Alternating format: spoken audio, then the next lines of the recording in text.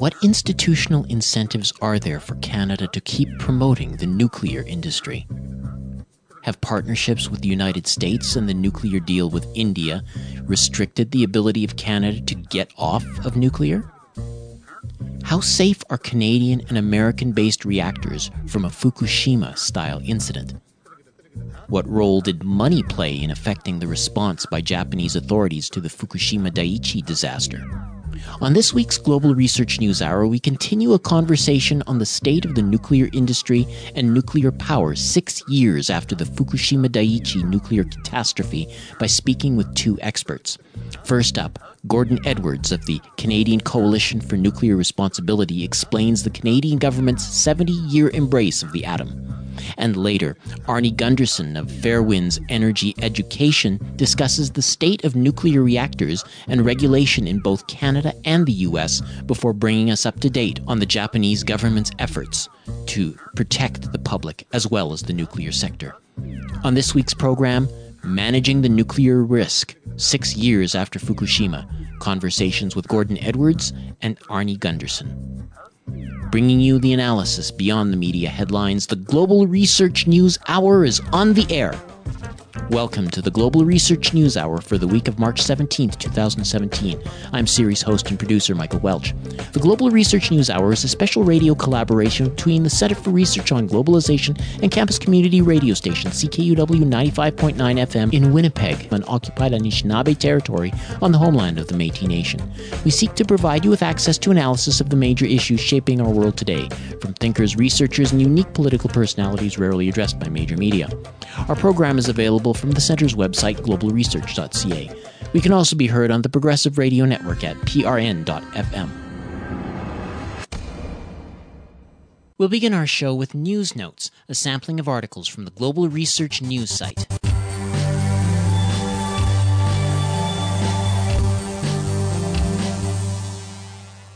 Donald Trump's $1 trillion infrastructure plan is not an infrastructure plan, and it won't put $1 trillion to fiscal stimulus into the economy. It's basically a scheme for handing over public assets to private corporations that will extract maximum profits via user fees and tolls. Because the plan is essentially a boondoggle, it will not lift the economy out of the doldrums, increase activity, or boost growth.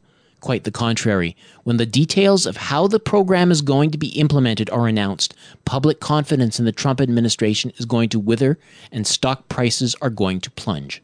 That comes from the article, Trump's $1 trillion infrastructure boondoggle, handing over public assets to private corporations, by Mike Whitney, posted March 16th, originally appearing at Counterpunch.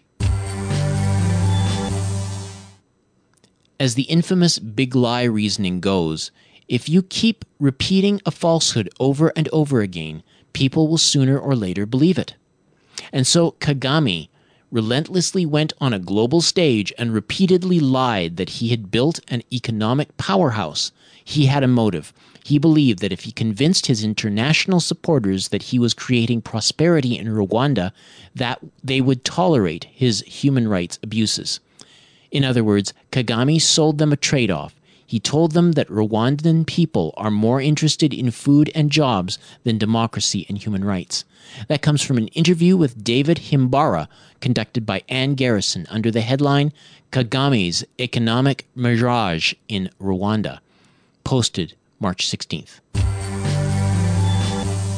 Indeed, the West's involvement in Syria by its very nature puts the blood of every individual killed in that conflict squarely on the hands of the Western nations that engineered the crisis to begin with. Without the West, there would have been no quote-unquote revolution, no moderate cannibals, and no armed conflict whatsoever. But it is important to point out here that what Eva Bartlett witnessed was Western journalists who were clearly exposed to the same facts and incidents as herself, but who returned to their writing desks to report the opposite, or at the very least, something so skewed and misrepresented that it might as well have been a bald-faced lie. Others who have traveled to Syria have also found that their Western counterparts were reporting stories vastly different from their actual experiences. So while the mainstream media maligns Ava Bartlett as a Russian agent, the truth of the matter is that the corporate outlets are agents of disinformation and propaganda, as more and more Americans are beginning to learn by the day. That comes from the article, Corporate Media Exposed for Reporting Syria Misinformation, Canadian journalist Ava Bartlett, by Brandon Turbeville, posted March 16th, originally appearing at Activist Post. Campaigner Dr. Rosemary Mason has just written an open letter to the global pesticide regulatory authorities and the UK and US media. To make her case, Dr. Mason draws on that report as well as new findings and revelations that have emerged thus far in 2017. Over the past few years, in her numerous documents, Mason has described the devastating effects of agrochemicals and has singled out certain individuals who should be standing in the dock to answer for their roles they have played in poisoning the environment and damaging public health. She has supplied strong evidence to highlight how agrochemicals are killing us and how public institutions and governments collude with the industry to frame legislation and policies. That comes from the article, Stop Protecting the Criminality of the Global Pesticides Industry, by Colin Todd Hunter, posted March 16th. These are just a few of the featured articles appearing last week on the Global Research website. Regular visitors to the site are encouraged to send monetary contributions by fax, mail, or online. Just go to globalresearch.ca and click Donate on the menu bar.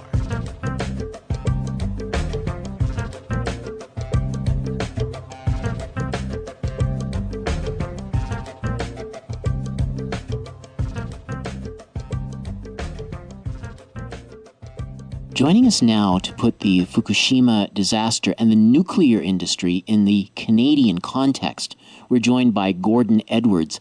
He's the president of the Canadian Coalition for Nuclear Responsibility. Thank you so much for joining us. My pleasure. Can you give us some background on your organization? Well, my organization was founded back in 1975 as a result of two major events. One was the first explosion of an atomic bomb by India using plutonium from a Canadian nuclear reactor that was given to India as a gift in 1974. And then in 1975, there was the discovery of extensive radioactive contamination in the town of Port Hope, Ontario, where a lot of the uranium for the World War II atomic bomb project had been processed. And they had to evacuate an elementary school called St. Mary's School because of the very high radon gas levels in the cafeteria, which were higher than those allowed in uranium mines. And then they discovered that hundreds of towns and buildings were radioactively contaminated because of the use of radioactive material as building material given to the townspeople and the construction workers by a federally owned Crown Corporation, El Dorado Nuclear, which was simply telling their workers that they could help themselves to the radioactive waste and use it for whatever purpose they wished. So that was what led to the formation of the Canadian Coalition for Nuclear Responsibility in Montreal here, in the basement of 2010 McKay Street, which was connected to Concordia University, where Fred Nelman was the professor of science and human affairs there, and I was at that time I was the adjunct professor of science and human affairs, and there were about 30 of us gathered in the basement of 2010 McKay Street, and we decided that we needed to form a national organization that would have two purposes. One would be to act as a clearinghouse for information on nuclear issues for communities and groups across Canada, and the second would be to form a united front calling on the Government of Canada to open a public inquiry into the costs, risks, and benefits of nuclear power, because we felt that if there was an inquiry into this whole topic, that we had no doubt that the Canadian parliamentarians and the Canadian public would decide that it's not the path which Canada should be pursuing. However, the government of Canada has never had such an inquiry in its entire life, and the actual subject of nuclear power and nuclear policy has never actually been debated in the House of Commons. So we have a policy here which was brought in during World War II in secrecy, with billions and billions, tens of billions of dollars spent of federal money subsidizing and creating, in fact, the nuclear industry in Canada and the uranium industry without any real democratic process. It seems as if, yes, something I've noticed is that there's been a lot of boosterism for the nuclear industry within Canada.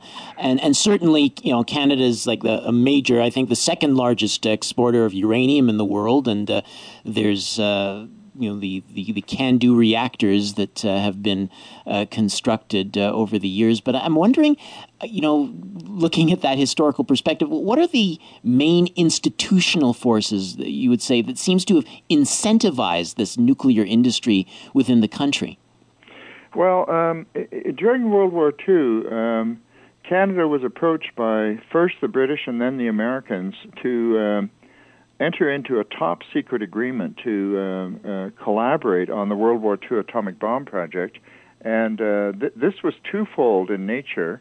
One was the fact that Canada had the only freely available source of uranium that could be immediately applied to a nuclear weapons program. And that was because of a historical fact that we had a private company based in Ontario had opened a radium mine in Northwest Territories on Great Bear Lake, way up just near the Arctic Circle, at a place called Port Radium. And radium happens to be a byproduct, a radioactive byproduct of uranium. And so where there is radium, there is uranium. Now, for about 10 years, radium was processed at Port Hope, Ontario, in a refinery there. And there were lots of wastes that were stored some of the wastes were dumped in the harbor, some were stored in ravines. There were deep ravines around town, and it was just dumped into the ravines. They also had, in some cases, farmer silos that were filled up with radioactive waste. But this radioactive waste contained uranium, which had no commercial value at the time. So it was the radium that they were extracting and leaving the uranium behind. That meant that when they discovered in 1939, when they discovered that you could possibly make a powerful atomic bomb using uranium, where can you find uranium? Well, Czechoslovakia is one place, but that had been invaded by the Nazis. And Belgian Congo was another place where they had rich uranium deposits, but Belgium had been overrun by the Nazi war machine. So the only place that really you could find available uranium was Canada. So Canada supplied the uranium and also nationalized this private company, which had been called El Dorado Gold Mining, and they changed it to El Dorado Nuclear Limited. But this was all done without any parliamentary debate. It was all done in great secrecy. And C.D. Howe, who was then the minister who was really running things in the Canadian government for Mackenzie King, the Prime Minister, he told Parliament that certain things were being done and that he would appreciate it if there were no questions, and indeed there were no questions. And so he just went ahead and did this. At the same time, there was an agreement to transfer from Britain to Canada the research team that was researching the production and separation and use of plutonium, which is another man-made nuclear explosive. Uranium is the only material in nature from which you can make an atomic bomb, but some of the uranium, when it's put into a nuclear reactor, some of that uranium is transmuted into a man-made material called plutonium, and that's an even more powerful nuclear explosive than uranium-235. So scientists that were top nuclear scientists from Britain, from France, and from a few other parts of Europe came to Mount Royal here in Montreal, and they worked on the slopes of Mount Royal in a secret laboratory starting in about 1942. And they researched the best ways to produce plutonium and the best ways to separate plutonium. And the experience that was undertaken there in Montreal, not very far from where I live, as a matter of fact, just a walking distance, this is what gave Britain and France their head starts on their own bomb programs. Because after World War II, they went back to their own countries and they embarked upon implementing the knowledge they had gained. It's also why Britain and France both had a great advantage in the technology of plutonium separation, plutonium reprocessing. It's why Britain and France became the reprocessing giants of the world at that in those early days. Meanwhile, there was a permission given to build the first nuclear reactor in Canada at Chalk River. This decision was made in Washington, D.C. Around Christmas of 1944, and the purpose of that reactor was to produce plutonium for bombs. In fact, there's a bronze plaque at Chalk River, Ontario, saying that this is where the first Canadian nuclear chain reaction occurred, and that the purpose of this research was initially to produce plutonium for bombs. In fact, for many years afterwards, we sold all of our uranium and all of our plutonium to the United States military, specifically for weapons purposes. Up until 1965, our Canadian uranium mining sector, we had hundreds of mines after the war, and it was all for weapons purposes because that was the only market there was. So up until 1965, all of our uranium was sold for military, for weapons, for the weapons buildup in the United States. And at that time, we were the largest producers and exporters of uranium in the world. In 1965, Prime Minister Pearson declared that Canada would no longer sell uranium for weapons purposes. By that time, the military contracts had already dried up. The biggest production of uranium for military purposes was in 1959, at which time it was the fourth largest export from Canada after timber, pulp and paper, and wheat came uranium. And as I say, it was all for bombs.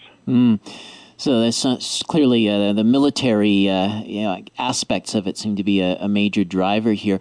And I know that currently there's about 19 active nuclear plants in Canada. I mean, I think all but one are in the province of Ontario. So, right. How is the situation looking now? Because we're seeing, and I don't know to what extent this is just public relations or if this is an actual phenomenon, but there's a lot of talk about using nuclear to offset or to help meet our Paris climate goals. I even have a quote here from the Minister of Natural Resources speaking to the Canadian Nuclear Association's annual conference just a couple of weeks ago. He said, quote, "Canada is one of only 9 mission innovation countries to include nuclear energy as part of its clean energy portfolio. The inclusion of nuclear energy should tell you something about the importance of your industry and how mission innovation is an opportunity for you to demonstrate that nuclear energy can contribute to Canada's clean innovation landscape." So what does that say to you looking forward? Well, it's unfortunate that our government is so blinkered on the subject. They have never had any advice, independent advice on the subject of nuclear power going forward. They have allowed the nuclear industry to basically run public policy so that the Canadian government does more or less what the nuclear industry tells them to do rather than vice versa. And in fact, it's been a spectacle in the past where our prime ministers have been, in effect, can-do salesmen. Even Prime Minister Trudeau's father, Pierre Elliott Trudeau, when he was prime minister, was running around the world, and one of his main missions was to try and sell can-do reactors to anybody who would consider buying them. And the reason for this is because this is an industry that was created with public money by the Canadian government. And so there has been no separation really between the government and the industry. You couldn't put a playing card between them. They're so close. So it's unfortunate that that's the case because, in fact, if you stand back and look at nuclear power, you realize that it cannot really solve the global warming problem. Right now, it used to produce about 17% of world electricity back around the turn of the millennium, but it's now down to about 10% and dropping. And so nuclear power is definitely decreasing and will continue to decrease. Even promoters of nuclear power, such as the International Atomic Energy Agency, whose mandate is primarily to promote nuclear power, even they admit that the nuclear decline, the decline in nuclear share of energy production, will continue at least for the next 20 to 30 years. And the reason for that is because we have about 440 nuclear reactors worldwide, and they're shutting down faster than any new ones can possibly be built. There are new ones being built, but they do not even replace the old ones that are being shut down. So here in Canada, for example, we have less nuclear reactors operating than we had 10 years ago. In the United States, there are fewer nuclear reactors operating than there were 10 years ago. France is shutting down nuclear reactors, and we're seeing in the Western world, there's no doubt that there's a very sharp decline underway.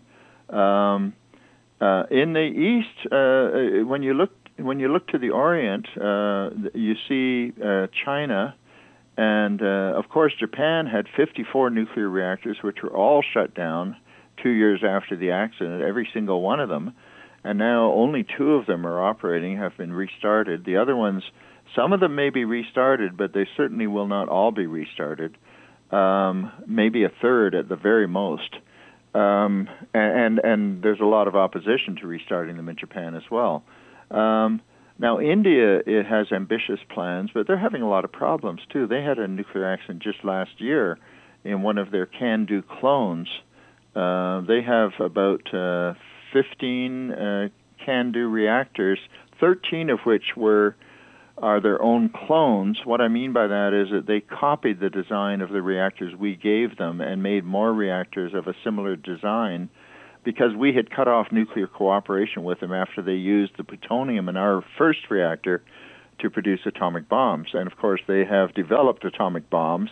They have not signed the Non-Proliferation Treaty. They are, in that sense, a rogue nation. They have no indication of stopping to produce atomic bombs, and yet the Harper government signed an agreement with India to sell them uranium.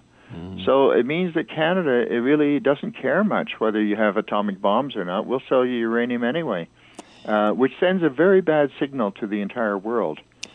I'm also curious in that vein. I mean, we have a very special partner in the United States, and we just while Obama was president, there was a special memorandum of understanding on concerning climate change and energy collaboration, which sought to expand cooperation on energy and collaboration activities. And also now we've got Trump in power, and he's been quoted as saying that we must greatly strengthen and expand, or America must greatly strengthen and expand its nuclear capability until such time as the world comes to its senses regarding nukes. So, I mean, I'm wondering, given existing partnerships between Canada and the United States, military, energy, and so on, if our hands aren't tied so that even if we wanted to, we would be restricted in our ability to, reduce our focus on nuclear power and nuclear energy. We have no pressure from the United States to keep our nuclear power industry going. That's entirely our concern. Uranium might be a different matter, but even there, America the United States has developed its own indigenous supplies of uranium. I don't think that's a legitimate point of view.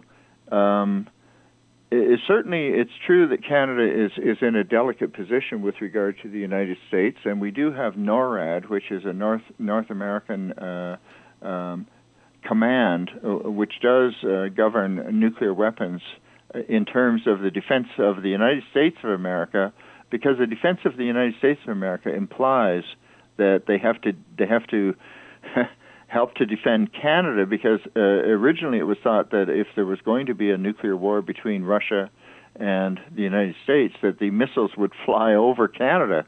And so even when I was a young fellow, we had, at that time, we only had bombers. You know, we had bombers in the air all the time, loaded with nuclear weapons, as portrayed in that Stanley Kubrick movie, Dr. Strangelove, wonderful movie.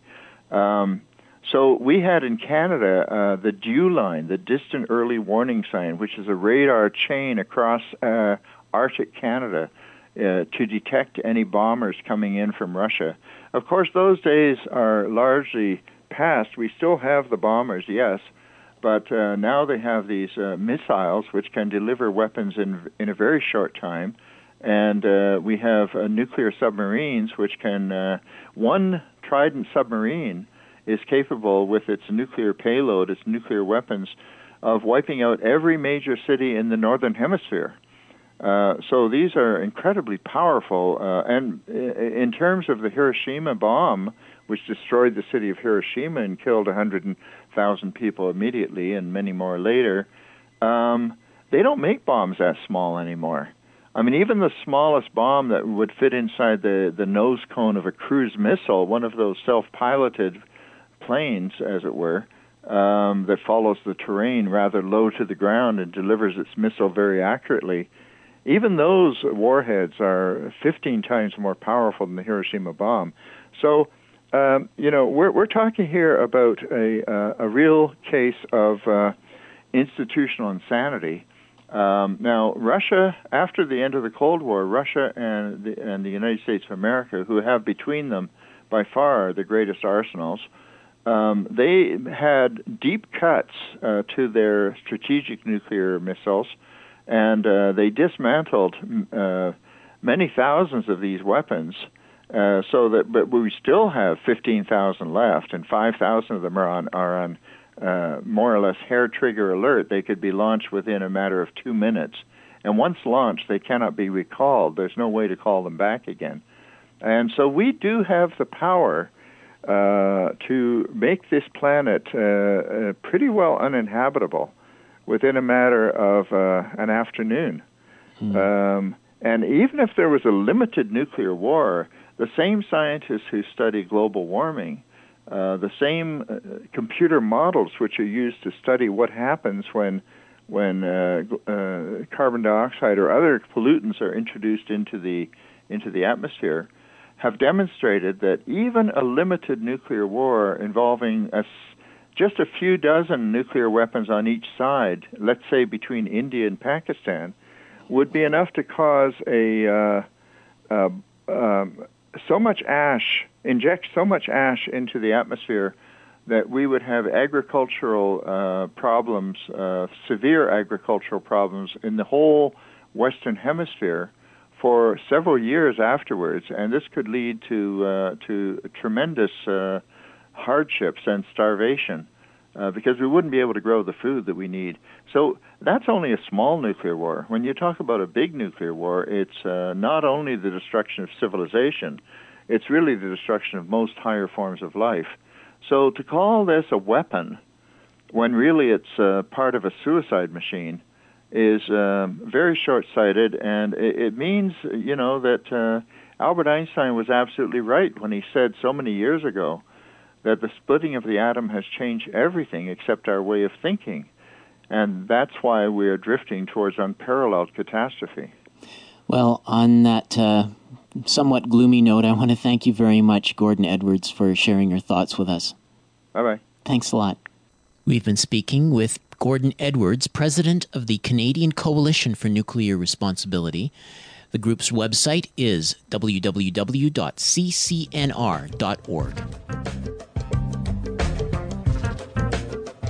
You're listening to the Global Research News Hour, broadcast out of Winnipeg on campus community radio station CKUW 95.9 FM and on the Progressive Radio Network at prn.fm. We are also podcast on the website globalresearch.ca.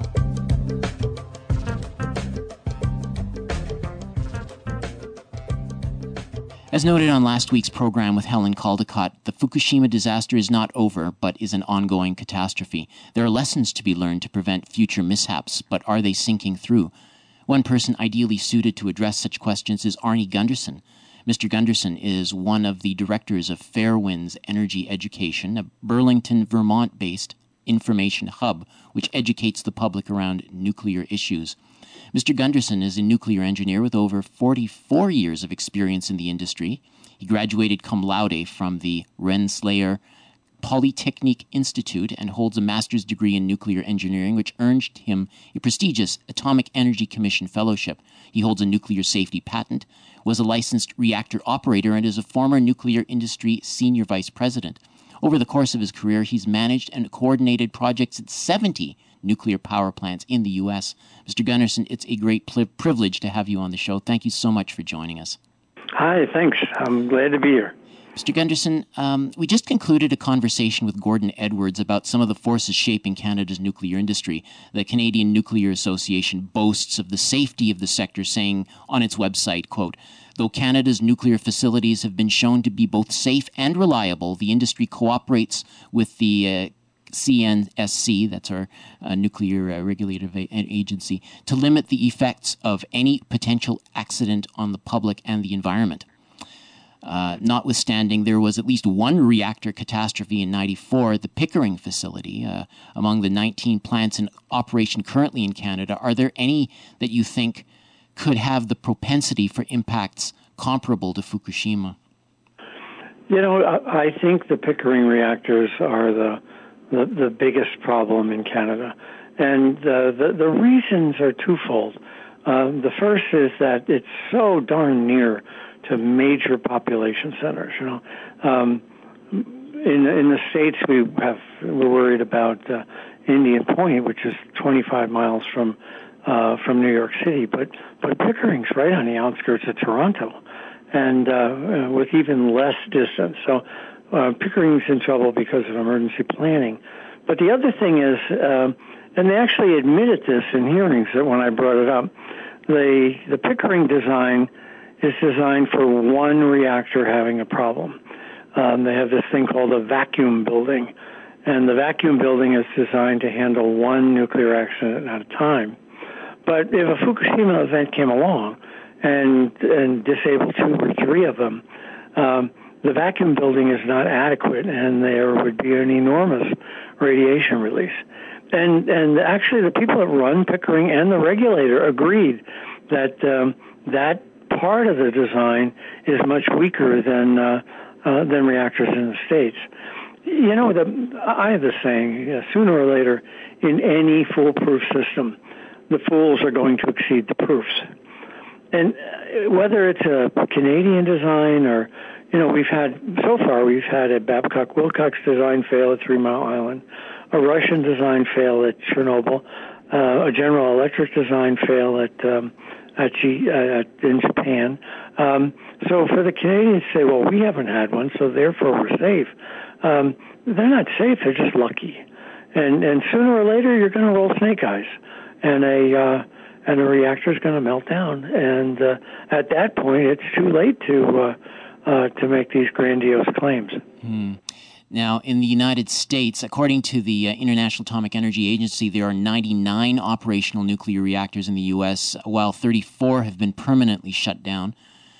Could some weird weather event, earthquake, or even a terrorist attack trigger another Fukushima-style event among one of these reactors? Or can Americans have confidence in the nuclear regulatory authorities learning the lessons of Fukushima and not replicating them? You know, we're always fighting the last war, and before Fukushima, we thought we had learned from Chernobyl, and before Chernobyl, we thought we had learned from 3 Mile Island. And I think the lesson is that these are very complicated machines, and they fail in different ways. So the nuclear industry in the States, on a shoestring, they're really not spending as much money as they should, have implemented some Fukushima mods, as have the Canadians, and around the world for that matter. People have modified their plants for Fukushima-type events. But, you know, it seems to me that every accident has been unimaginable.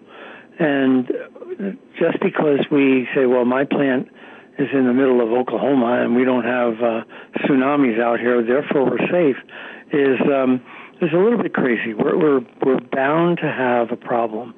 I'm concerned with a lot of aging things, and whether it's the Canadian can-do designs or the American designs, all these things were designed. The fundamental design work was in the 60s, and most of the procurement was in the 70s. So you're dealing with really old equipment now, and that's been under high temperature, high pressure, and by the way, high radiation for 40 years. And we just don't know what we don't know. So something else is going to come along.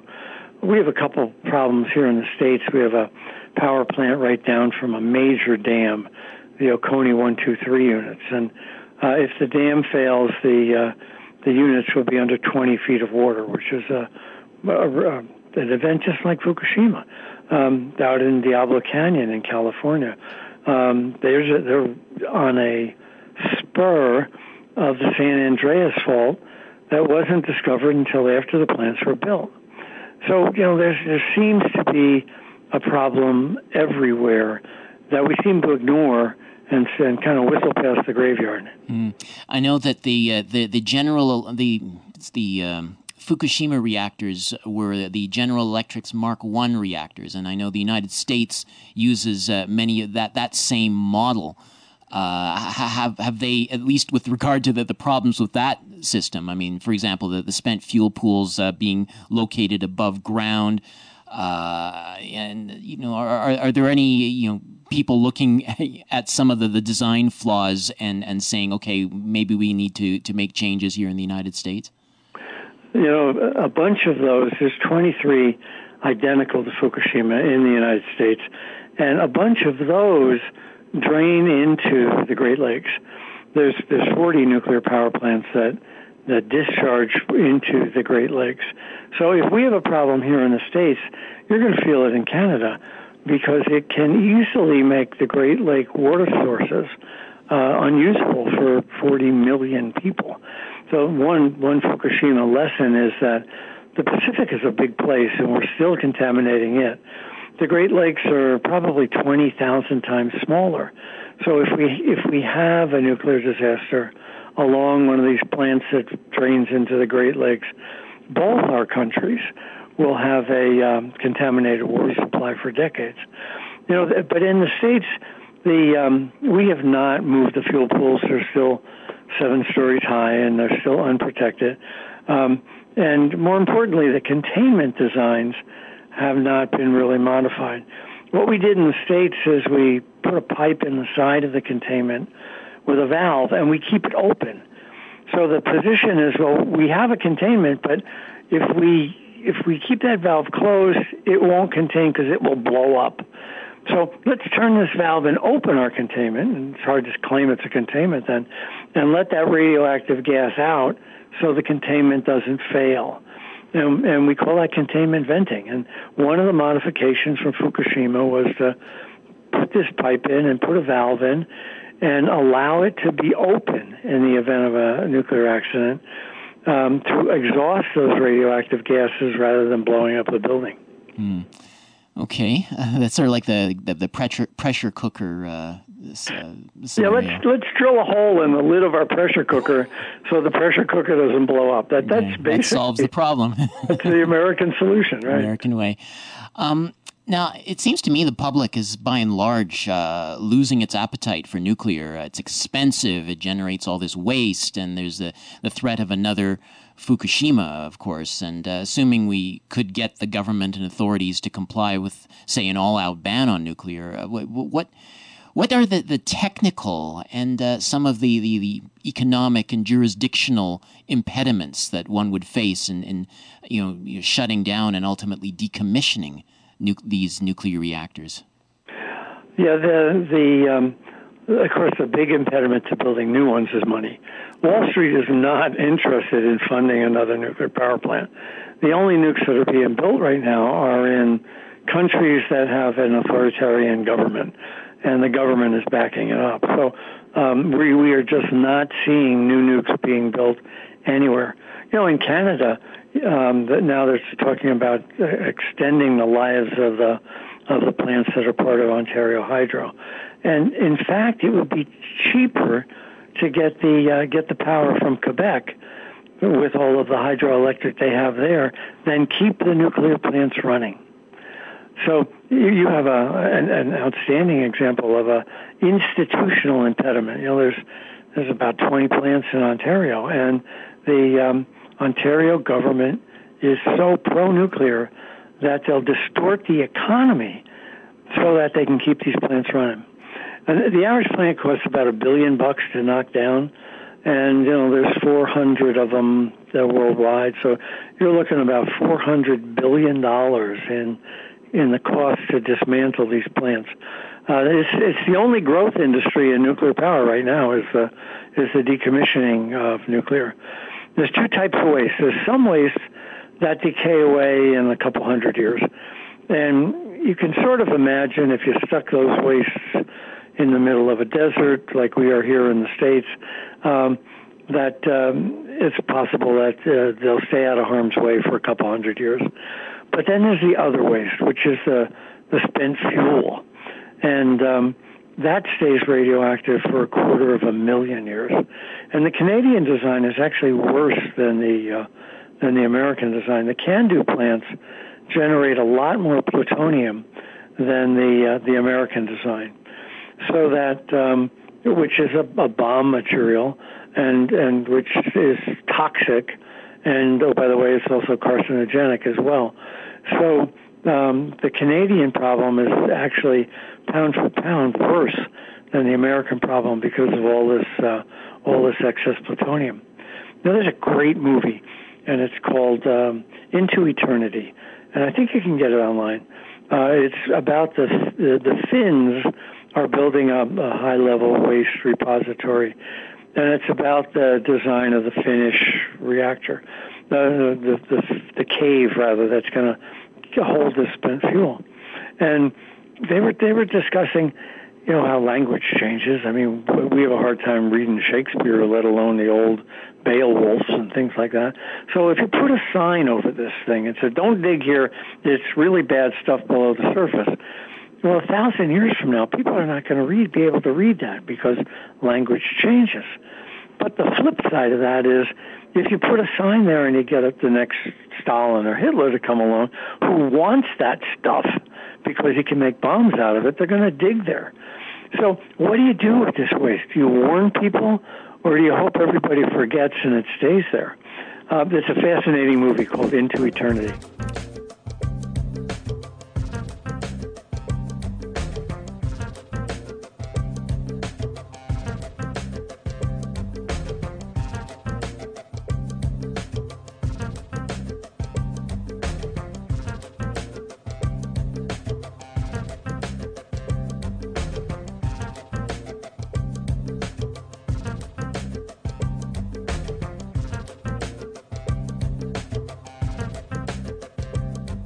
I wanted to move on to Japan and the anniversary of the Fukushima disaster. Now, I know that last year you were in Japan, and the government, which seems to be quite determined to bring back their nuclear energy, but you surveyed the damage. You recorded the radiative levels throughout the country, and I'm kind of curious to know what stood out for you most about what you found while you were there, and how the Japanese people were responding and adapting to the situation. Well, my takeaway from the trip, looking back, and it was a year ago, is, and I was there for a month, the inhumanity of the Japanese government and Tokyo Electric to their own people's needs is mind-boggling. I ran into a woman who was 3 miles from the disaster and had to evacuate, and she lost her hair. Her nose bled for 2 months, and she was covered with speckles from, sort of like sores all over her body. And her doctor wrote it down as stress. And that's what's happening in Japan right now. The doctors who write down radiation as the root cause of these problems are losing their hospital privileges, and they're losing they're not being reimbursed for these illnesses. But if they write stress, they get reimbursed and they can still be doctors. The epidemiological problem there is that scientists like me and others trying to go back over these records, there are none, because all of the radiation-related fatalities are being and injuries are being written off as stress. So, my big takeaway is the inhumanity of how the Japanese and how Tokyo Electric are treating their own people. Related to that is Japan had 54 nukes running on the day of the disaster, and 4 were at Daiichi and were permanently damaged. But there were still, roughly 50 that could have been started back up. And what the Japanese banks have done for the last 6 years, Japan has shut them all down, but they have a highly experienced cadre of people at these sites, and it costs about $1 billion a year to pay the salaries and the infrastructure to keep these plants viable. So there's, do the math. There's 50 plants at $1 billion. The Japanese banks are paying $50 billion a year to keep these plants viable. Well, no bank does that unless they're sure they're going to get their money back. 6 years times 50, they're in this for $200 or $300 billion. So now the pressure is the banks want their money back, and the pressure is to get these plants started again so they can get their money back. And the pressure on the politicians is astronomical to allow these plants to start back up. This on the most populous, seismically active island in the world. That seems to be one hell of a nuclear addiction they have. They're spending that kind of money to make it to provide those sorts of incentives. On the technical front, could you talk? Given your knowledge about your overview of the ways in which TEPCO, the operator of the Fukushima plant, and the Japanese authorities, the way they should have responded to the disaster once it was underway. Yeah, and this is a common element for 3 Mile Island, Chernobyl, and Fukushima. Bureaucracies don't want to evacuate people. Now, I was on CNN saying it's unconscionable not to evacuate out to 30 or 40 kilometers, and the Japanese were evacuating out to 3 kilometers. And I said it was unconscionable not to get rid of, not to get the women and children out of those areas and even further out. And the Japanese didn't do anything there either. It happened at 3 Mile Island, where the government, U.S. government, and the owner basically colluded to convince people that the problem was not as severe. It happened at Chernobyl for the first 5 days until finally world pressure got the government to evacuate, and it happened at Fukushima. So governments would rather risk the life of a person than call for an evacuation. So shame on Tokyo Electric. I got to spend some time with Naoto Kan, who was the Prime Minister at the time. He's a nice guy, and he and I have been on a couple of speaking tours. And I said to him, Prime Minister Kan, you're not a nuclear engineer, and I can understand how, given the information you had, you made the decisions you did. The Japanese hate him because he didn't evacuate, but he was getting crappy information. So anyway, he said to me back, he looked at me and he said, "Thank you." And this is through an interpreter. He said, "The information I received was neither accurate nor timely." So they weren't even telling the Prime Minister of Japan on a real-time basis accurate information. So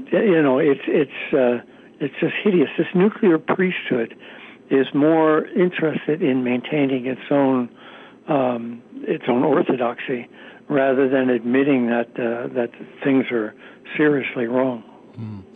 Now, I wanted to bring up a technical question with you, and that sprung up from all those Freedom of Information documents that were disclosed months after the incident, in which the National Regulatory Commission officials discussed the crisis in real time. There were phone conversations and emails making reference to the spent fuel pools, particularly Fuel Pool 4. One official report mentioned projecting a source term of 100% of the spent fuel from Unit 4 being released into the atmosphere.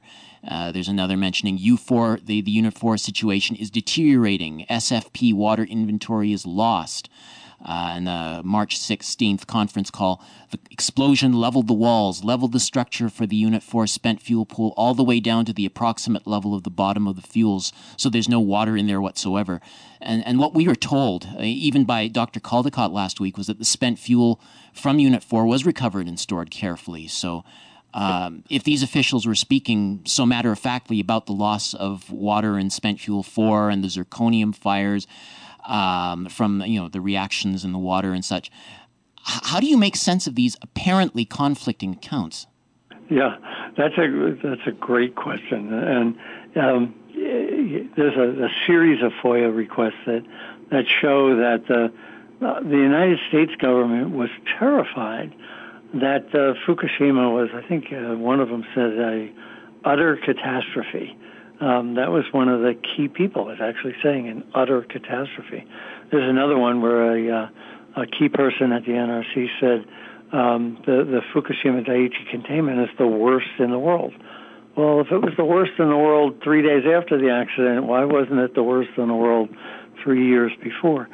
Part of the problem is it wasn't as bad as the emails suggest. And I think part of that, a lot of these are in the first 2 or 3 days after the disaster.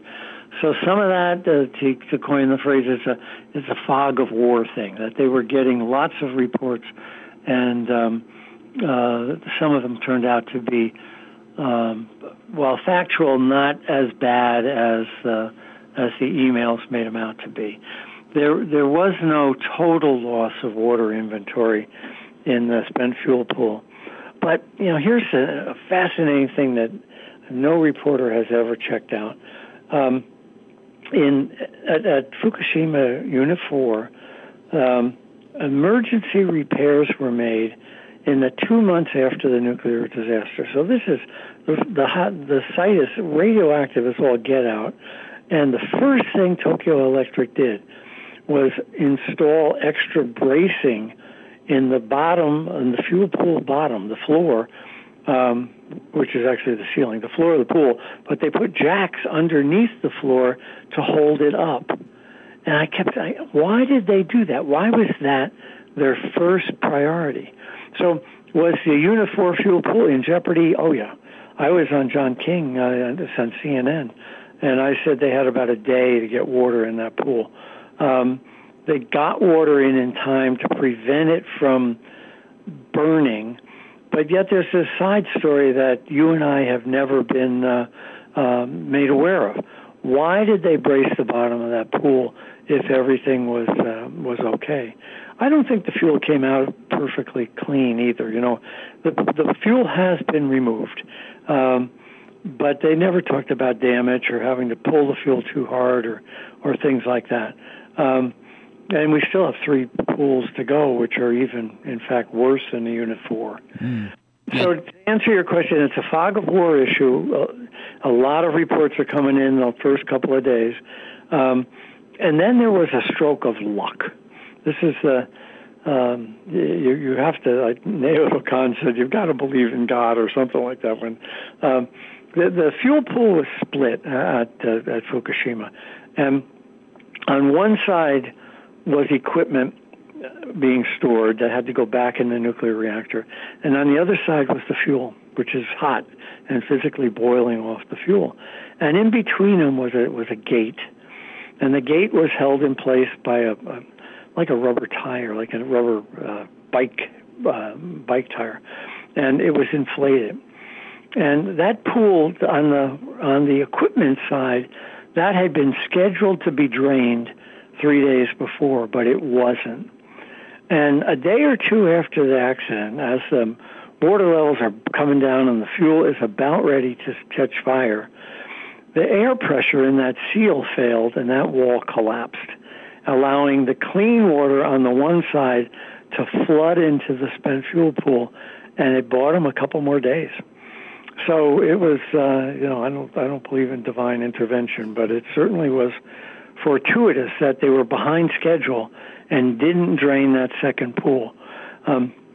So there were, this could have been much worse. If that pool had caught fire, northern Japan would have been uninhabitable forever, and the Vancouver and it would be highly contaminated, as would be down to Portland and things like that. But we know that didn't happen because the radiation levels on site still allowed human beings to be there. If that pool had caught fire, the staff would have died. But while that was happening, they're telling us on the radio. They have all these reports saying we got a catastrophe on our hands, and we're being told, and the Japanese were being told, and I'm sure the Canadians were too. Don't worry, it's under control. Shame on the bureaucracy for behaving that way. I guess I only have time for one more question, and I guess that relates to the trip last year where I saw some of the images of your trip, and there was like an image of you with the respiratory mask and in front of these abandoned radioactive ghost towns and scenes in the background, and it came across as a little eerie to me, and it made me wonder if we weren't getting a glimpse of the future, not just for Japan, but for the whole planet with these...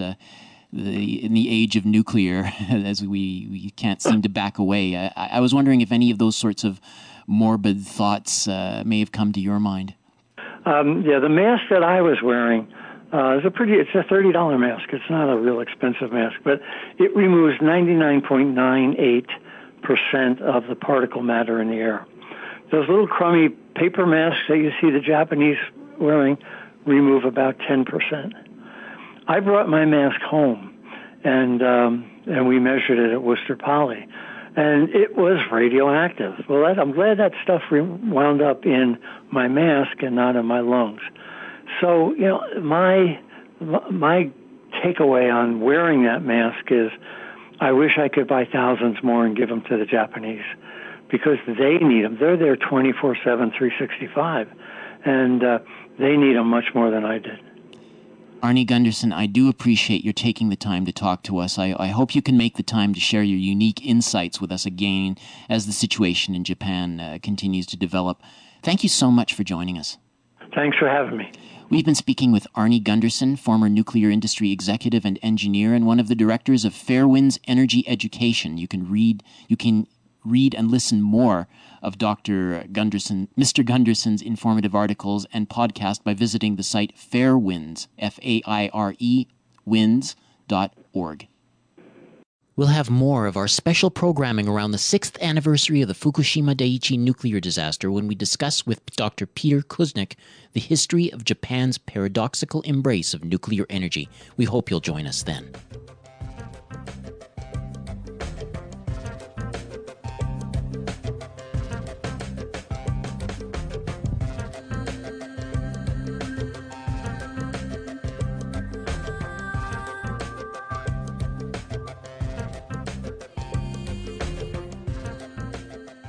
You've been listening to the Global Research News Hour. You can listen to our programs every week on CKUW 95.9 FM in Winnipeg and on partnering radio stations across Canada and the United States. We are now also broadcast on the Progressive Radio Network at prn.fm. You can also download each episode from the website globalresearch.ca. To leave feedback on this program, email globalresearchnewshour@gmail.com. I'm series host, creator, and producer Michael Welch. Join us again next week.